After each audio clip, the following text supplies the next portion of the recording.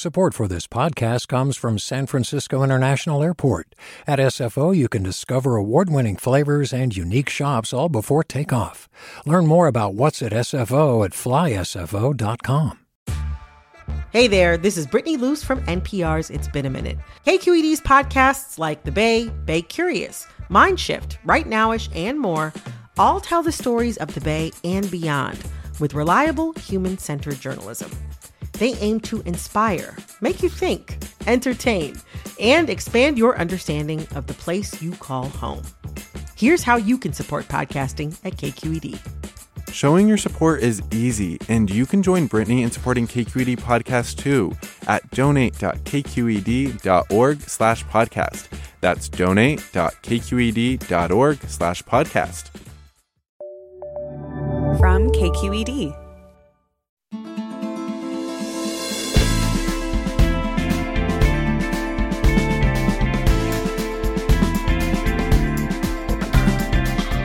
From KQED in San Francisco, I'm Alexis Madrigal. The title of Anna Voloshina's new Ukrainian cookbook is Budmo, a traditional toast in that country equivalent to cheers or salud, but with a different meaning. It roughly translates to let us be. Let us be in the moment, let us be here. And in the context of the current Russian war, it's hard not to read it also like, let us be. But Voloshina's homeland and her culture have survived other invasions and empires. The soil and its riches have drawn conquerors for hundreds of years. And yet, the people have endured as front lines have passed back and forth over them. They've grown their produce, preserved their tomatoes. And today, Voloshina joins us to talk about this food and this culture against the ghastly backdrop of war. That's coming up next, after this news.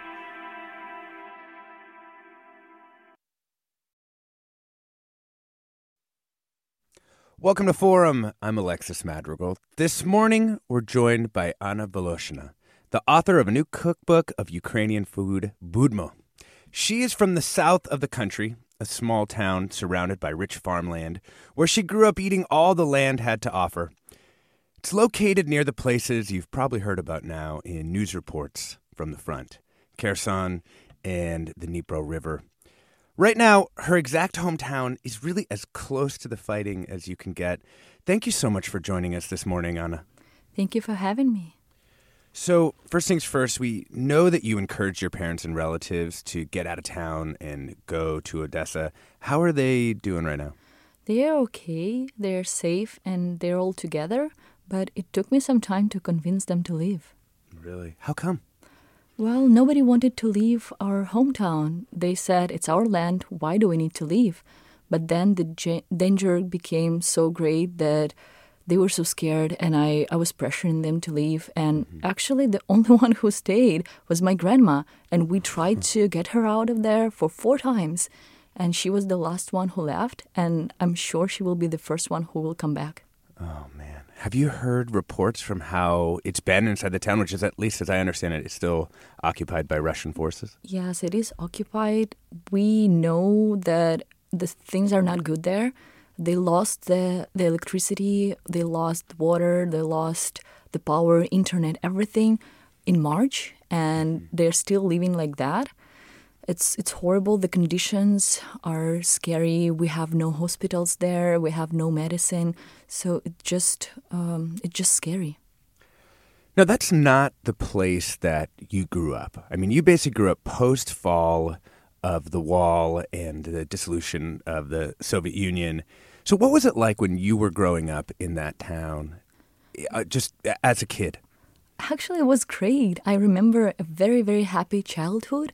But the country was definitely very different because everyone was just figuring out how to live in this new reality. We had an access to an amazing world, sudden, all of a sudden. Nobody expected that. We haven't traveled at all. We didn't know that there is this amazing olive oil, these wonderful products, these amazing cheeses from France. And all of a sudden we just got it. But we had no money. For 10 years, we just tried to stabilize the economy.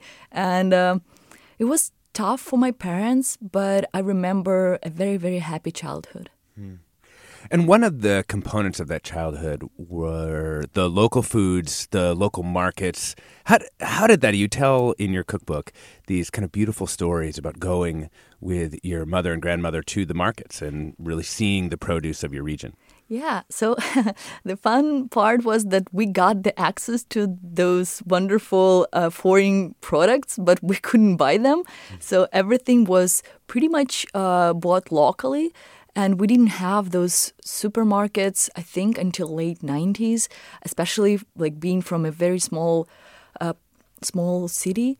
We just had to go every week to a farmer's market, and we knew everyone there. So we knew the lady who sold us milk. We knew where our meat is coming from. My grandma had poultry. She had like a bunch of chickens and ducks. So all the time when we wanted to cook chicken, we would just go to my grandma and grab one from the freezer. And during the summer and part of the fall, we would just preserve the produce, like ferment, pickle, make these wonderful jams to last through fall and the winter, because we have a brutal winter in the south of Ukraine. Yeah. And, why don't you talk to us about one of your recipes that's along these lines, the sweet and sour, I think it's Mom's famous sweet and sour tomatoes. Oh my God, and they are truly famous. Yes, they are amazing. So this is kind of one of those recipes you want to keep in your fridge. You have like one of those dishes. So it's a very simple recipe. You basically make this marinade with a bunch of herbs, bell pepper, hot pepper, vinegar and salt and oil, and then mix everything together until you have this very flavorful liquid. And you cut your tomatoes in half, pour the liquid on top, and just stuff everything in a jar and keep it for 3 days. And after 3 days, they're like very delicious. They're kind of pickled, but not too soft. So you can start, like my suggestion is you want to start after 3 days, but I really love them after 1 week. Huh. I just let them ferment just a bit. Yes, my mom could eat them fresh, and she's like, yeah, they're good fresh. But to my taste, 1 week is the sweet spot. I had not thought of something like that, like a kind of fresh tomatoes recipe as a major part of Ukrainian cooking. And some of it is like the part of Ukraine that you're from and trying to preserve that kind of specific kind of Ukrainian identity. Could you talk a little bit about how you see the relationship between, the war and the occupation and the fight for the cultural and culinary specific identities of Ukraine? It's a great question. So I come from the part of the country where we have these endless fields of tomatoes, watermelons, melons, sunflowers. So it's a land of abundance. And half of that region is now under Russian occupation. And it was one of the most heartbreaking moments when they started burning our wheat fields and destroying our harvest. They just stole so much from us. They stole our land. They stole our harvest. They sold our watermelons in Belarus, which was so heartbreaking. We saw that it's so illegally, and they stole food from people. And our farmers right now are not sure that they need to plant anything for the next year because they're not sure if they can harvest at all. And they had to destroy a lot of their harvest because they couldn't sell it anywhere. So they practically was blocked from selling anything. The rest was stolen. And it's just incredibly heartbreaking to see. And we already can feel the war in Ukraine all over the world because there is shortage of grain. Some countries cannot afford to buy corn anymore or wheat because the prices are skyrocketed, and we are feeling that the hunger is closer and closer. So just it's happening on the other part of the world, but everyone can feel it. Yeah. There's also this echo, too, that you've talked about of the Soviet Union's occupation of your hometown and how the Soviet Union also wanted to suppress these kind of regional cultures, even the regional, down to getting rid of restaurants and replacing them with these government-run canteens. Yeah, so we call them stolovia, and I really hate this word because I've been to many of those establishments, and they're just not good. Every menu across the huge USSR was the same, completely identical, not great quality. The produce was horrible, and the only chance you got for a good produce is like you need to grow it yourself or know somebody in a village who will grow it for you or just exchange it. So like money were not good in the USSR because you couldn't buy anything because like the supply chain was completely broken. So the pound of sugar would worth more than money, and you would, if you want some fresh pork, you would go and buy it with a pound of meat or like 2 pounds of sugar. So it's just crazy, those relationships, and the system was so broken, and they wanted to keep it that way. I'm not sure if they even tried to figure that out.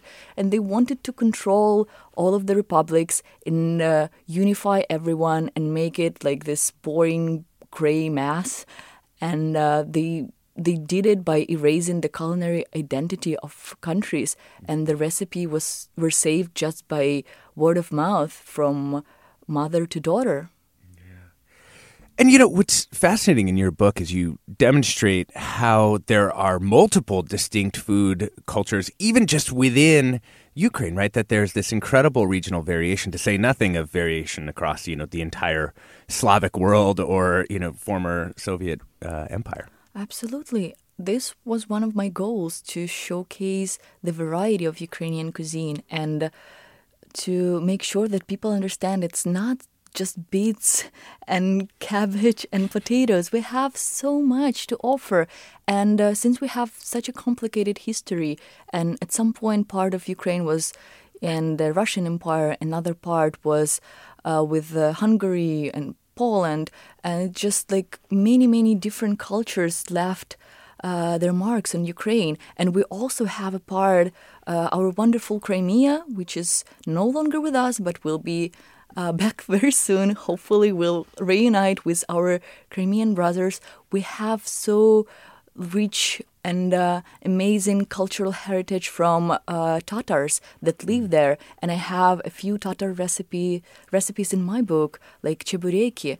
So it's just so different. And if you will travel through Ukraine from eastern part to western part, you can see how food is changing and how it becomes more European and I would say slightly more refined when you go closer to Lviv, which is far west. And you can see this amazing European pastry and refined coffee shops, and you cannot find that traditionally in the eastern part of the country because they were closer to Russia, and the food is more like, I would say, Sovietish. What would you say is sort of a defining recipe of your particular region in Ukraine? I would say we are very much relying on our wonderful produce and the bell peppers that are stuffed with meat and carrots and sautéed onion, and then everything is simmered in this lovely tomato broth. I think this is something that is very representative of our cuisine. And my mom, every summer, my mom would cook this recipe at least once a week, I would say, because it keeps very well, and you can stuff them and freeze those peppers. And it's a wonderful dish to have in your fridge. Yeah. We are talking with Chef Anna Voloshyna about her new cookbook, Budmo. It's recipes from her Ukrainian kitchen. We would love to hear from you. Tell us your favorite Ukrainian dish, if you're really familiar with the food. If you're Ukrainian, if you've got Ukrainian ancestry, is there a dish that's been handed down to you through the generations in your particular food traditions? You can give us a call. The number's 866-733-6786. That's 866-733-6786. Twitter, Facebook, Instagram, we're KQED Forum, and the email is forum@kqed.org. Stay tuned for more with Anna Voloshyna.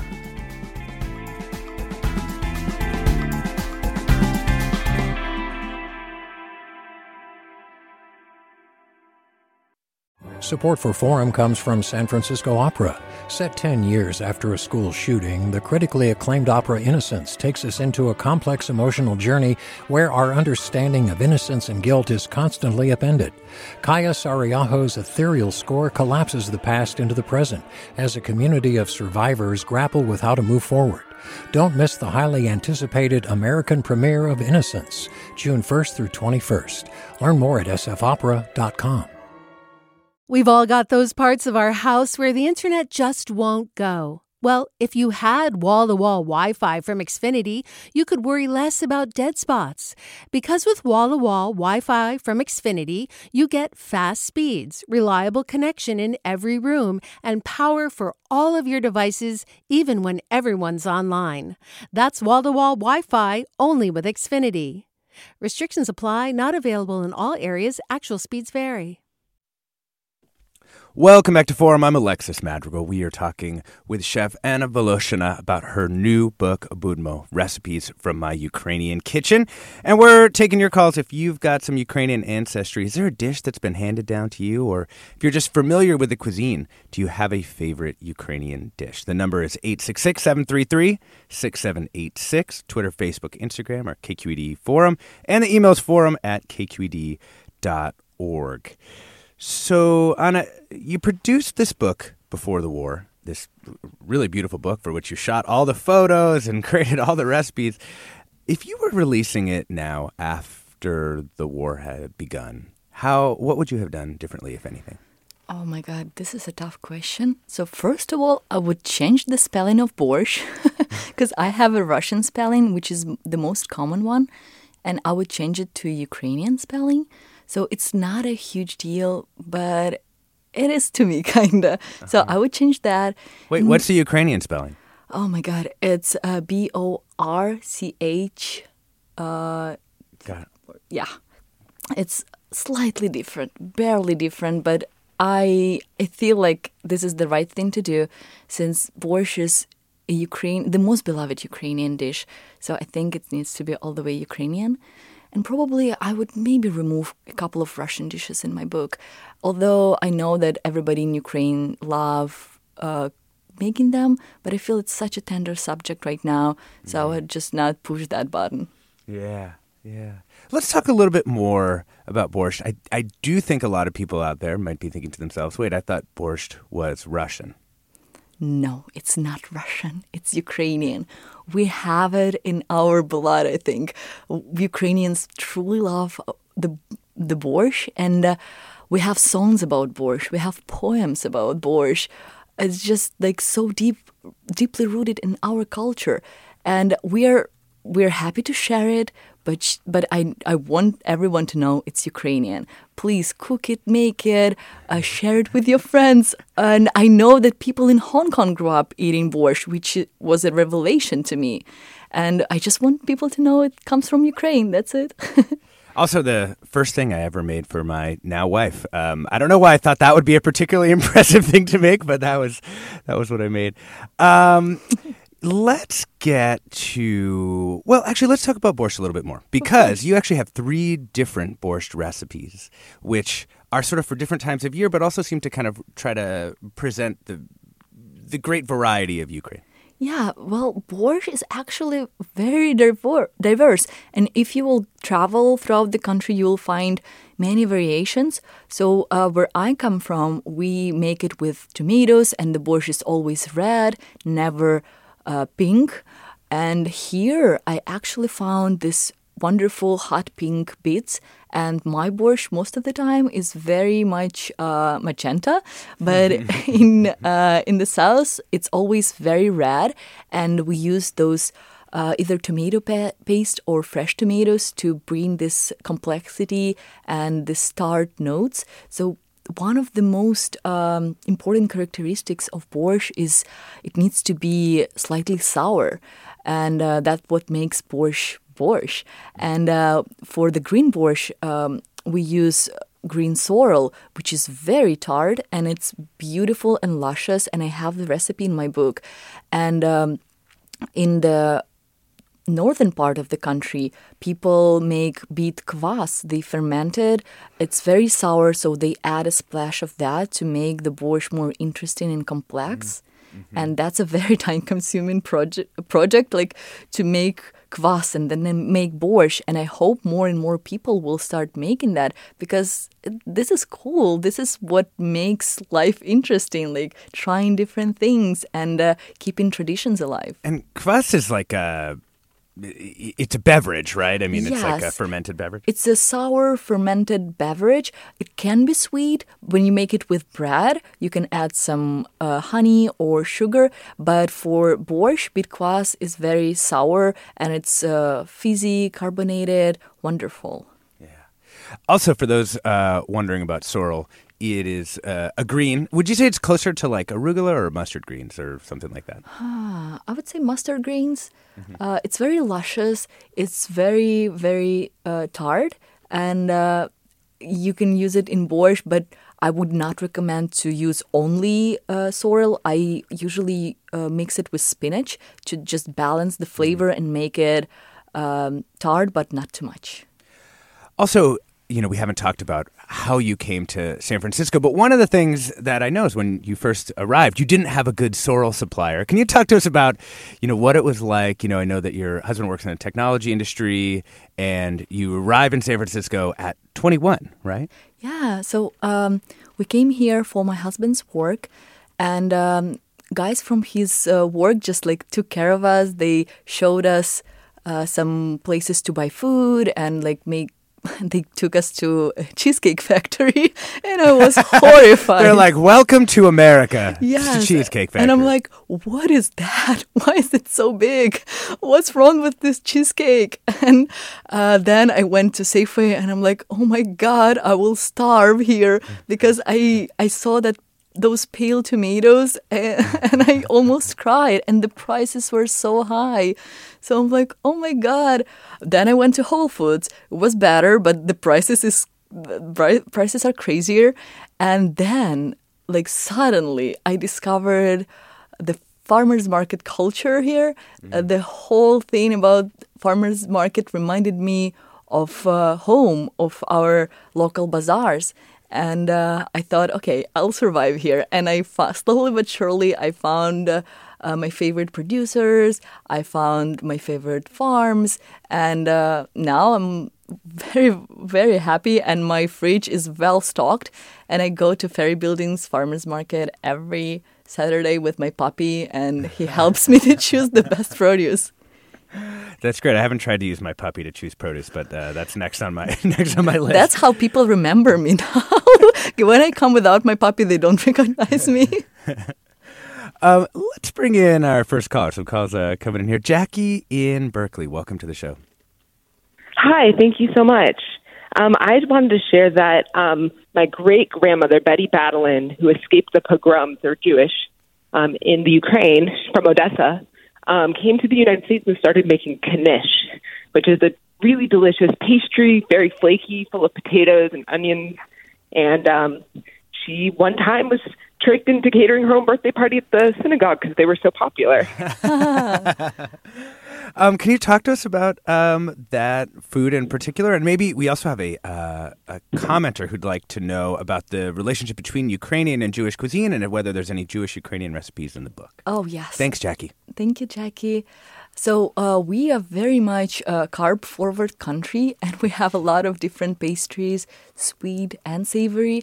And Odessa is such a wonderful place to explore different dishes and different styles of Ukrainian cuisine. So I believe that Odessa has the largest Jewish population in Ukraine, and they have their own dishes that most of the time they only make there, like forshmak.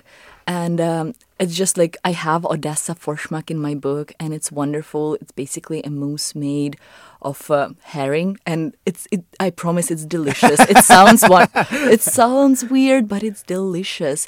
And my whole family is in Odessa right now, so they are exploring the cuisine. And my mom just called me yesterday, and she's like, "Oh my God, I'm making this truly Jewish dish." I'm like, "What's in it?" She's like, "It's a fish cutlet, and it's basically these small anchovies that are chopped, and then they're mixed with flour and egg, and they're fried, and they're kind of like squished meatballs, but not meat, just fish.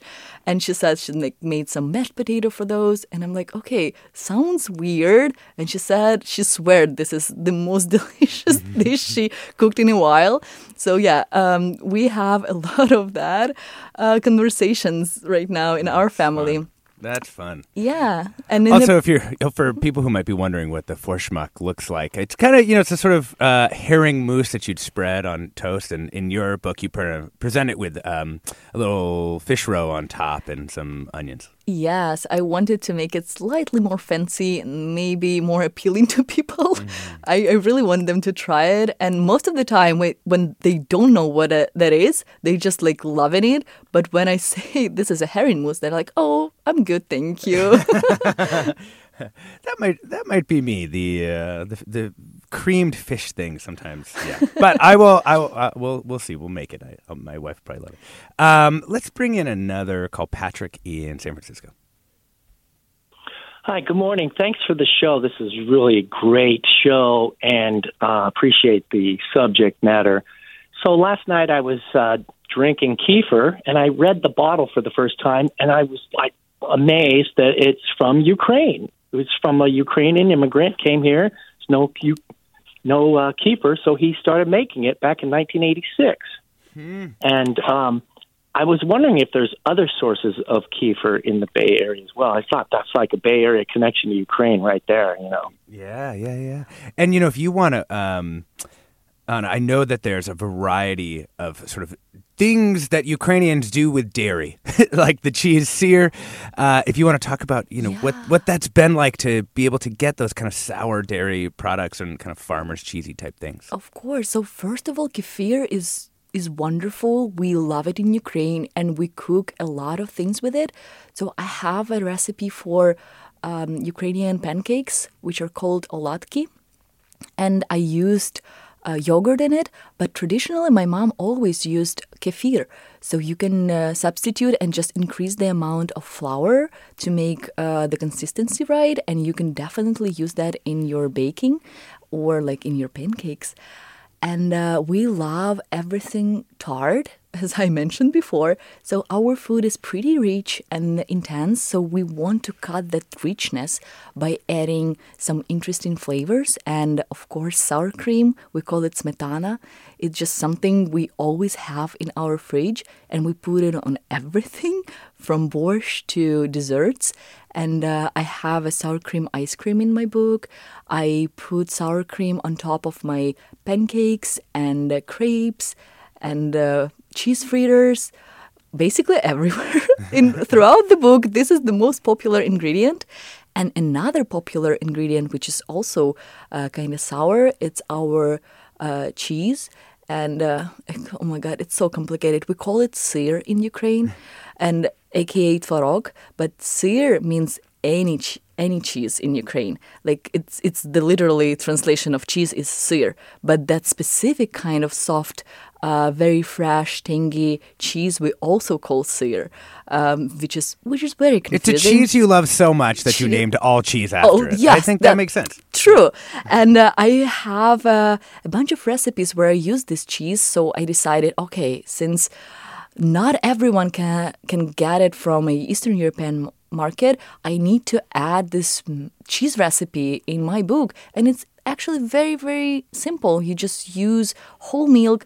You let it get sour by adding a little bit of kefir or yogurt. You just stir it in and the bacteria start to work. And in a day or two, you will have this kind of thin yogurt-like consistency, and you heat it up, and the milk will produce this wonderful curds, and you strain it, and you have this wonderful, amazing cheese you can enjoy just by itself with a dollop of fruits and honey, or you can use it in your savory or sweet dishes. We are talking with the chef Anna Voloshyna about her new cookbook, Budmo, Recipes from My Ukrainian Kitchen. It's part of our all-you-can-eat series on the food cultures of the Bay Area. And we're taking some of your questions as well. You can tell us your favorite Ukrainian dish. Maybe you want to talk more about borscht. Seems like people might want to do that. And if you've got Ukrainian ancestry, is there a dish that you've been handed down that you still make or want to make? You can give us a call. The number's 866-733-6786. That's 866-733-6786. Twitter, Facebook, Instagram, it's KQED Forum, and the email is forum@kqed.org.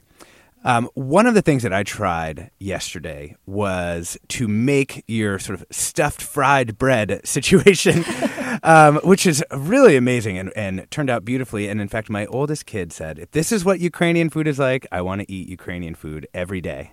So I feel like that really worked. Can you describe, I think of Ukraine as having so much wheat, so there's all these kind of incredible breads in this book that maybe people aren't totally expecting. Yeah, so as I mentioned before, we love our carbs and everything that has this qualities, like we bake, we fry, we deep fry, we shallow fry, we do everything with dough, and it can be yeasted or just a simple batter. So I have quite a few recipes in there. I have a lot of dumplings, which we call vareniki, and they're basically the same as pierogies, but we call them vareniki, and we don't fry them, we boil them. Mm-hmm. And then I have a ton of fried breads, like this bilashi, which is yeasted dough, and it's very, very fluffy, and you stuff it with ground chicken, green onions, and you fry them until they're like very, very fluffy, pillowy, and golden brown. Delicious, and they're so juicy inside. It's just one of my childhood favorite dishes. And the best part is that dough is so versatile. You can stuff it with basically anything you want. And my husband's favorite thing is grated apples with a little bit of sugar and cinnamon.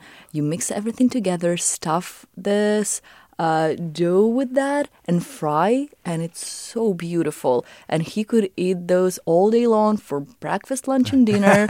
And this is just a lovely pastry.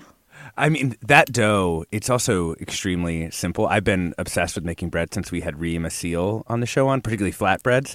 And this one was just so simple. You don't have to get the mixer down, nothing. You're doing it by hand.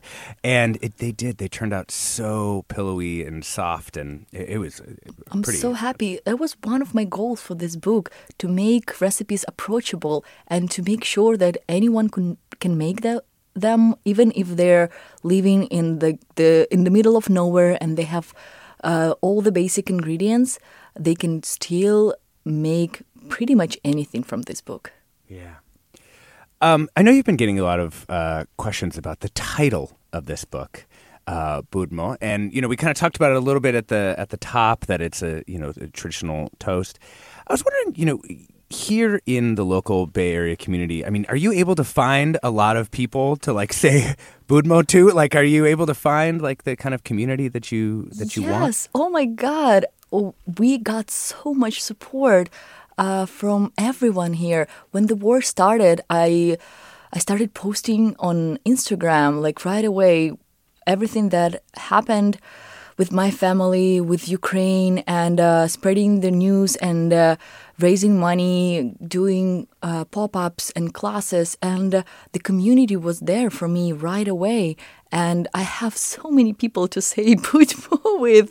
It's just crazy. And I still feel this support. And people did not forget us. At some point, I was so scared that people are tired and they have other things to do except for following Ukrainian news. And it's not like that. Everyone is so amazed by Ukrainian people, and myself included. Yeah. And I think one of those hashtags was Cook for Ukraine, right? Which was Yes. We raised a lot of money with that hashtag. Yeah. We're talking with Chef Anna Voloshyna about her new cookbook, Budmo, Recipes from My Ukrainian Kitchen, part of our All-You-Can-Eat series on the food cultures of the Bay Area. Love to hear from you. Is there a Ukrainian food that surprised you? You could give us a call. The number is 866-733-6786. Twitter, Facebook, Instagram, or KQED Forum, or the email's forum@kqed.org. I'm Alexis Madrigal. Stay tuned for more on Ukrainian cuisine.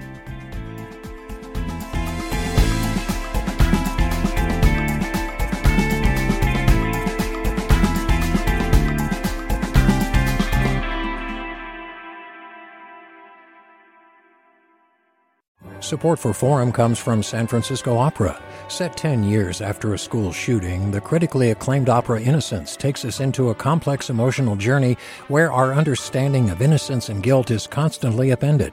Kaya Sariaho's ethereal score collapses the past into the present as a community of survivors grapple with how to move forward. Don't miss the highly anticipated American premiere of Innocence, June 1st through 21st. Learn more at sfopera.com. We've all got those parts of our house where the internet just won't go. Well, if you had wall-to-wall Wi-Fi from Xfinity, you could worry less about dead spots. Because with wall-to-wall Wi-Fi from Xfinity, you get fast speeds, reliable connection in every room, and power for all of your devices, even when everyone's online. That's wall-to-wall Wi-Fi only with Xfinity.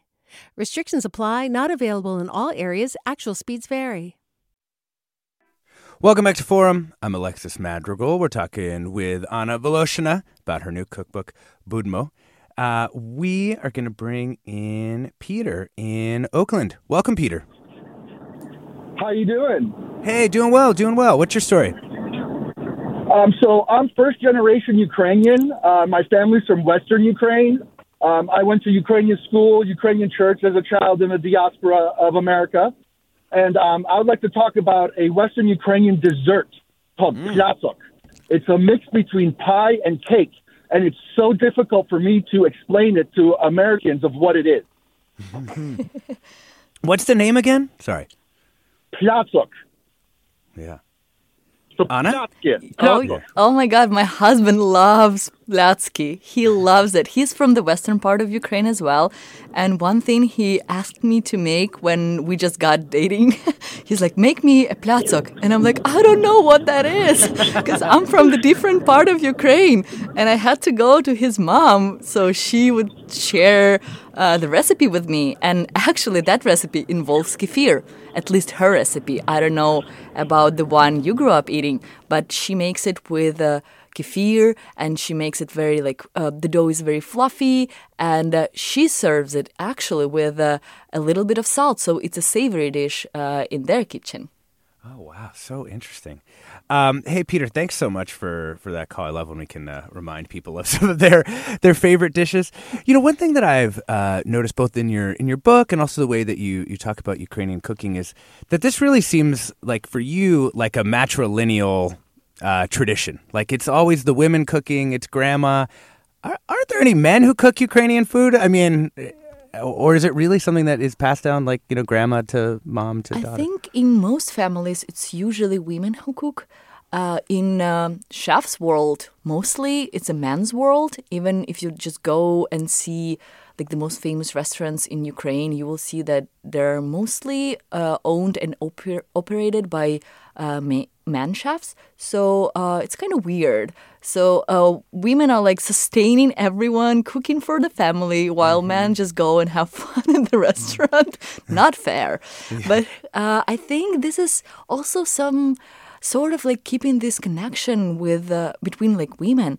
They're sharing recipes, and I myself spend a lot of time in the kitchen with my grandma and my mom, not actually cooking, but just talking to them, watching how they make everything, tasting, helping. But our family is, I'm not sure if it's in every family, but they're very bossy in the kitchen. And they're like, we don't need any help. You're too little. So they just like let me do the simple work, like arranging dumplings and like choosing pickles, maybe setting the table, but no complicated than that.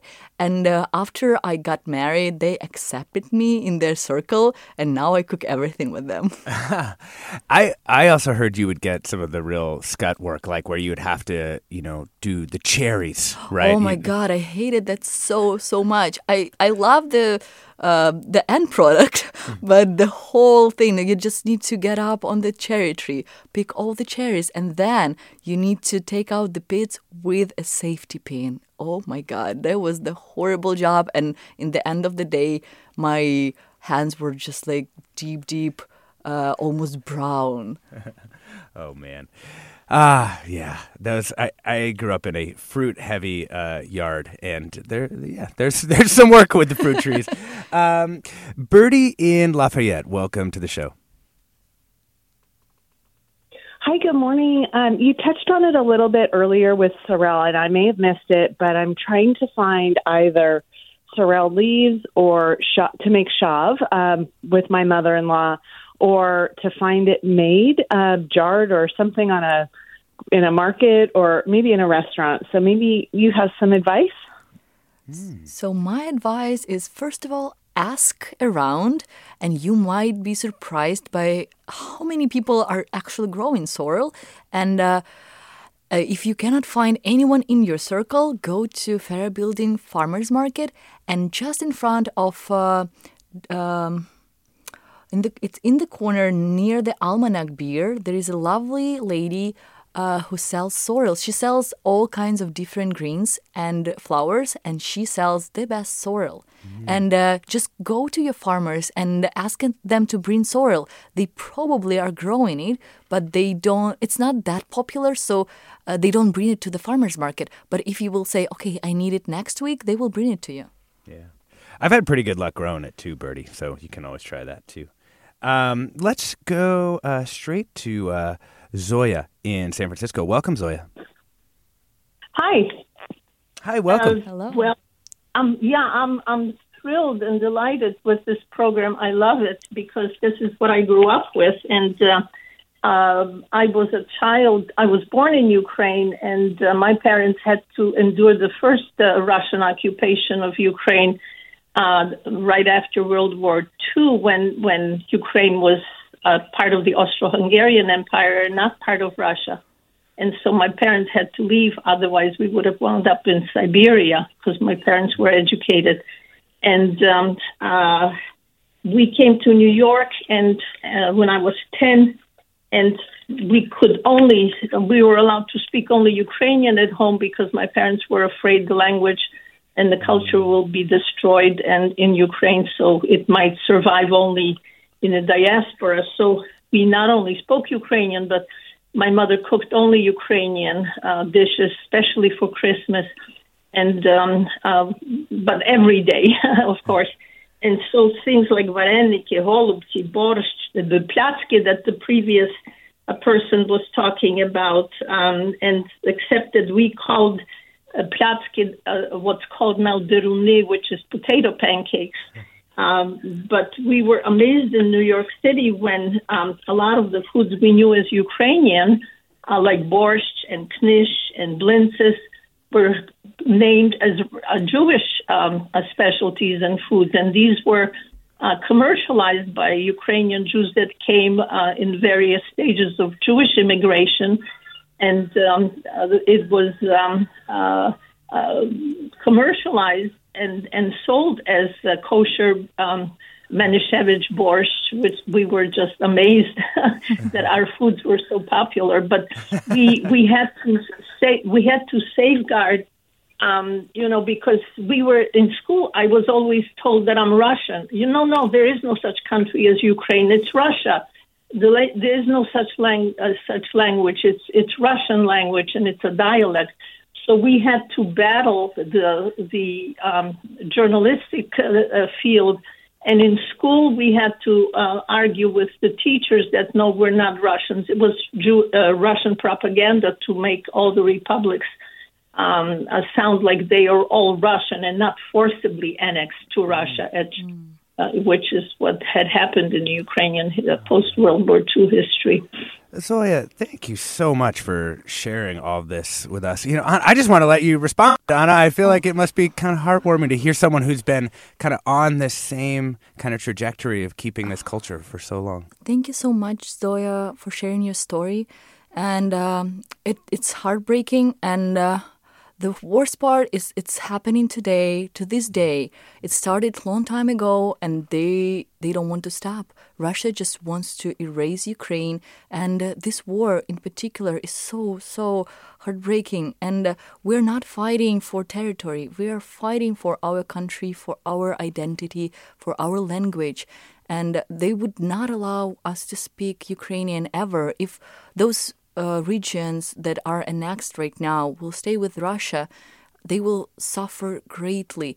They will be completely re-educated. The history will be rewritten, and it's horrible. So I want people to understand what we are fighting for. We are fighting for our nation, for our survival, and we want to live as we please. We want to be independent. Yeah. Thanks so much for that call, Zoya. I really love that. The consonants of those stories.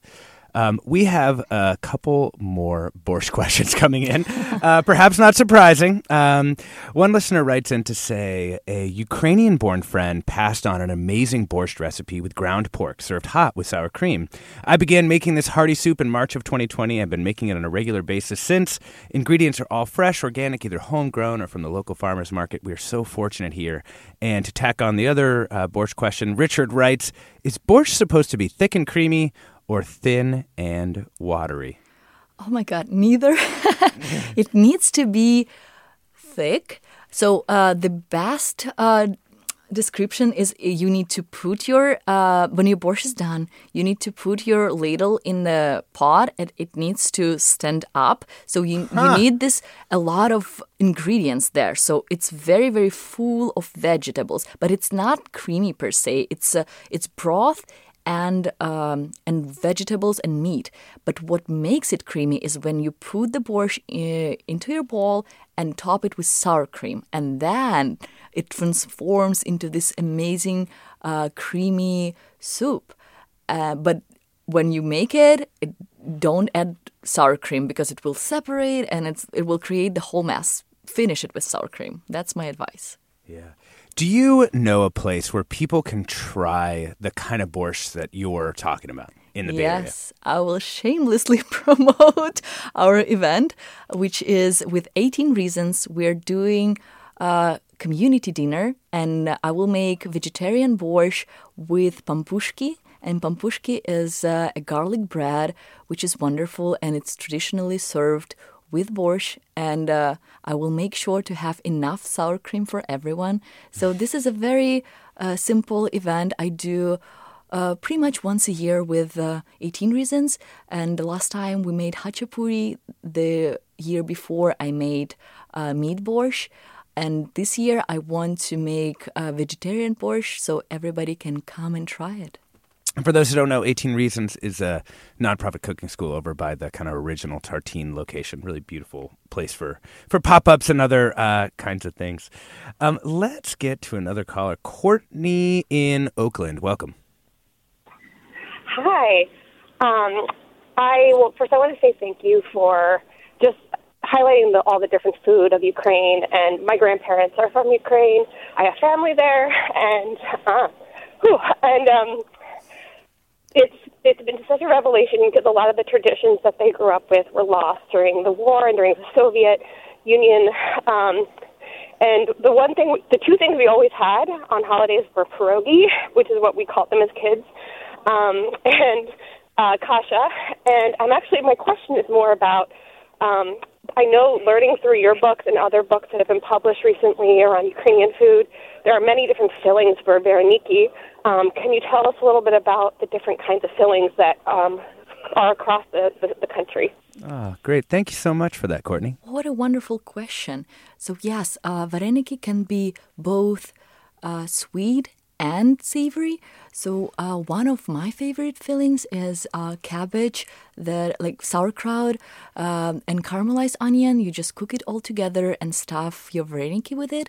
And then you serve it with these crispy bits of fried pork belly, and we call it shkvarki, and it's wonderful. Another filling is actually this tangy Ukrainian cheese, and you can actually make it savory as well, just with a pinch of salt and add richness with an egg yolk. Mix everything together, stuff your vareniki. You can make them savory, but you can also make them sweet. And this is the variation I grew up eating, those sweet cheese dumplings, and we finish it either with honey or with a mixture of butter and honey, and it's just lovely. But in the western part, my husband grew up eating those savory, also with either with caramelized onion or crispy bits of that pork belly. And another one I have in my book, which is very special, is dark cherry vareniki. And I usually made them in Ukraine. Of course, I made them with sour cherries, with that amazing produce we have in our hometown, because we have an abundance of sour cherries. And here it's so hard to find them fresh. So I just buy them frozen from an Eastern European market, or you can find them also in the freezer section in the Middle Eastern market. Yeah. A couple other comments. Thank you so much for that, Courtney. A couple other comments coming in that are pretty fun. Sarur writes, I'm delighted to hear that Ukrainians love the sour flavors. Persian cuisine uses lemons and limes in almost every savory dish. I'll be sure to look into Ukrainian cuisine. Jill writes in to say, I'm intrigued with all this talk of Ukrainian food. I just ordered Anna's book. Thank you for sharing. And Lou writes in to say, I make kefir. I think that's how I say it. At home with some leftover kefir plus milk in a bottle or jar. I let it ferment on the sink overnight or a little longer. And every month or so, I buy another new bottle to refresh the culture. Anna, I want to ask you about your mom coming out to stay with you. I was really intrigued by kind of the image. Your mom came out for 5 months after the war began. And I wonder, having learned at her knee in the kitchen in Ukraine, and then having the war go on and having her be, in your new home territory in this adopted hometown of San Francisco with you. What was that like? Oh my God. So first of all, I was so happy to have her with us here, and we had so much fun. Most of the time we were spending time in the kitchen. So we're just cooking nonstop. We hosted a bake sale / cook sale. So we made a ton of borscht. Some pampushki. She made her famous crepes stuffed with syr. You call them blitzes. We call them mlinti. And what else we made? Oh, my friend made honey cake, and we just sold them. Packed everything in a beautiful box with Ukrainian sticker, and we sent money to support Ukraine. So she helped me a lot with those fundraisers, and she helped me to test some recipes as well, and especially chibureki, because she is a master of chibureki. And we actually had some friends over who wanted to meet my mom for a long time, and finally she was here long enough to meet everyone. Was there a food that you turned to together, kind of just the comfort food, just knowing everything that was happening in Ukraine? So one of the dishes my husband and I ate for 10 days was our olatki, which are fried pancakes. And the whole month was so devastating, but especially those first few days, and we couldn't eat anything except for those pancakes, and they just nourished us through those tough times. And when my mom came, she made us this lovely vareniki. She loves making vareniki, and she made them with different fillings, and this is she always does this, and she fills my freezer with vareniki. And then for the next couple of months, I'm just so happy just cooking them and knowing that I always have dinner.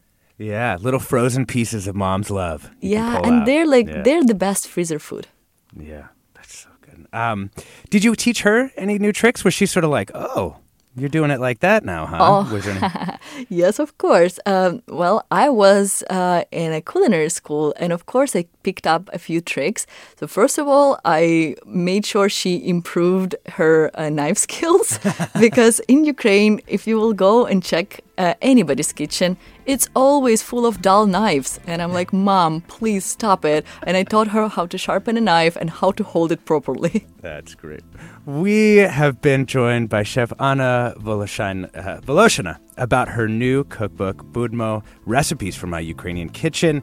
It's part of our all-you-can-eat series on the food cultures of the Bay Area. Anna, thank you so much. This was just really wonderful. Thank you so much for having me. And thank you so much for spreading love for Ukrainian cuisine and Ukraine. Wonderful. I'm Alexis Madrigal. Stay tuned for another hour of Forum Ahead with Mina Kim.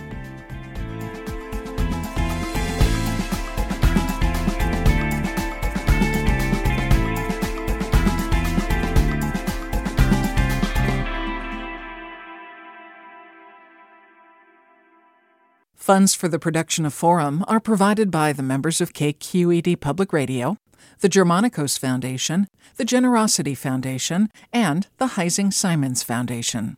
Support for Forum comes from San Francisco Opera. Set 10 years after a school shooting, the critically acclaimed opera Innocence takes us into a complex emotional journey where our understanding of innocence and guilt is constantly upended. Kaya Sariaho's ethereal score collapses the past into the present as a community of survivors grapple with how to move forward. Don't miss the highly anticipated American premiere of Innocence, June 1st through 21st. Learn more at sfopera.com.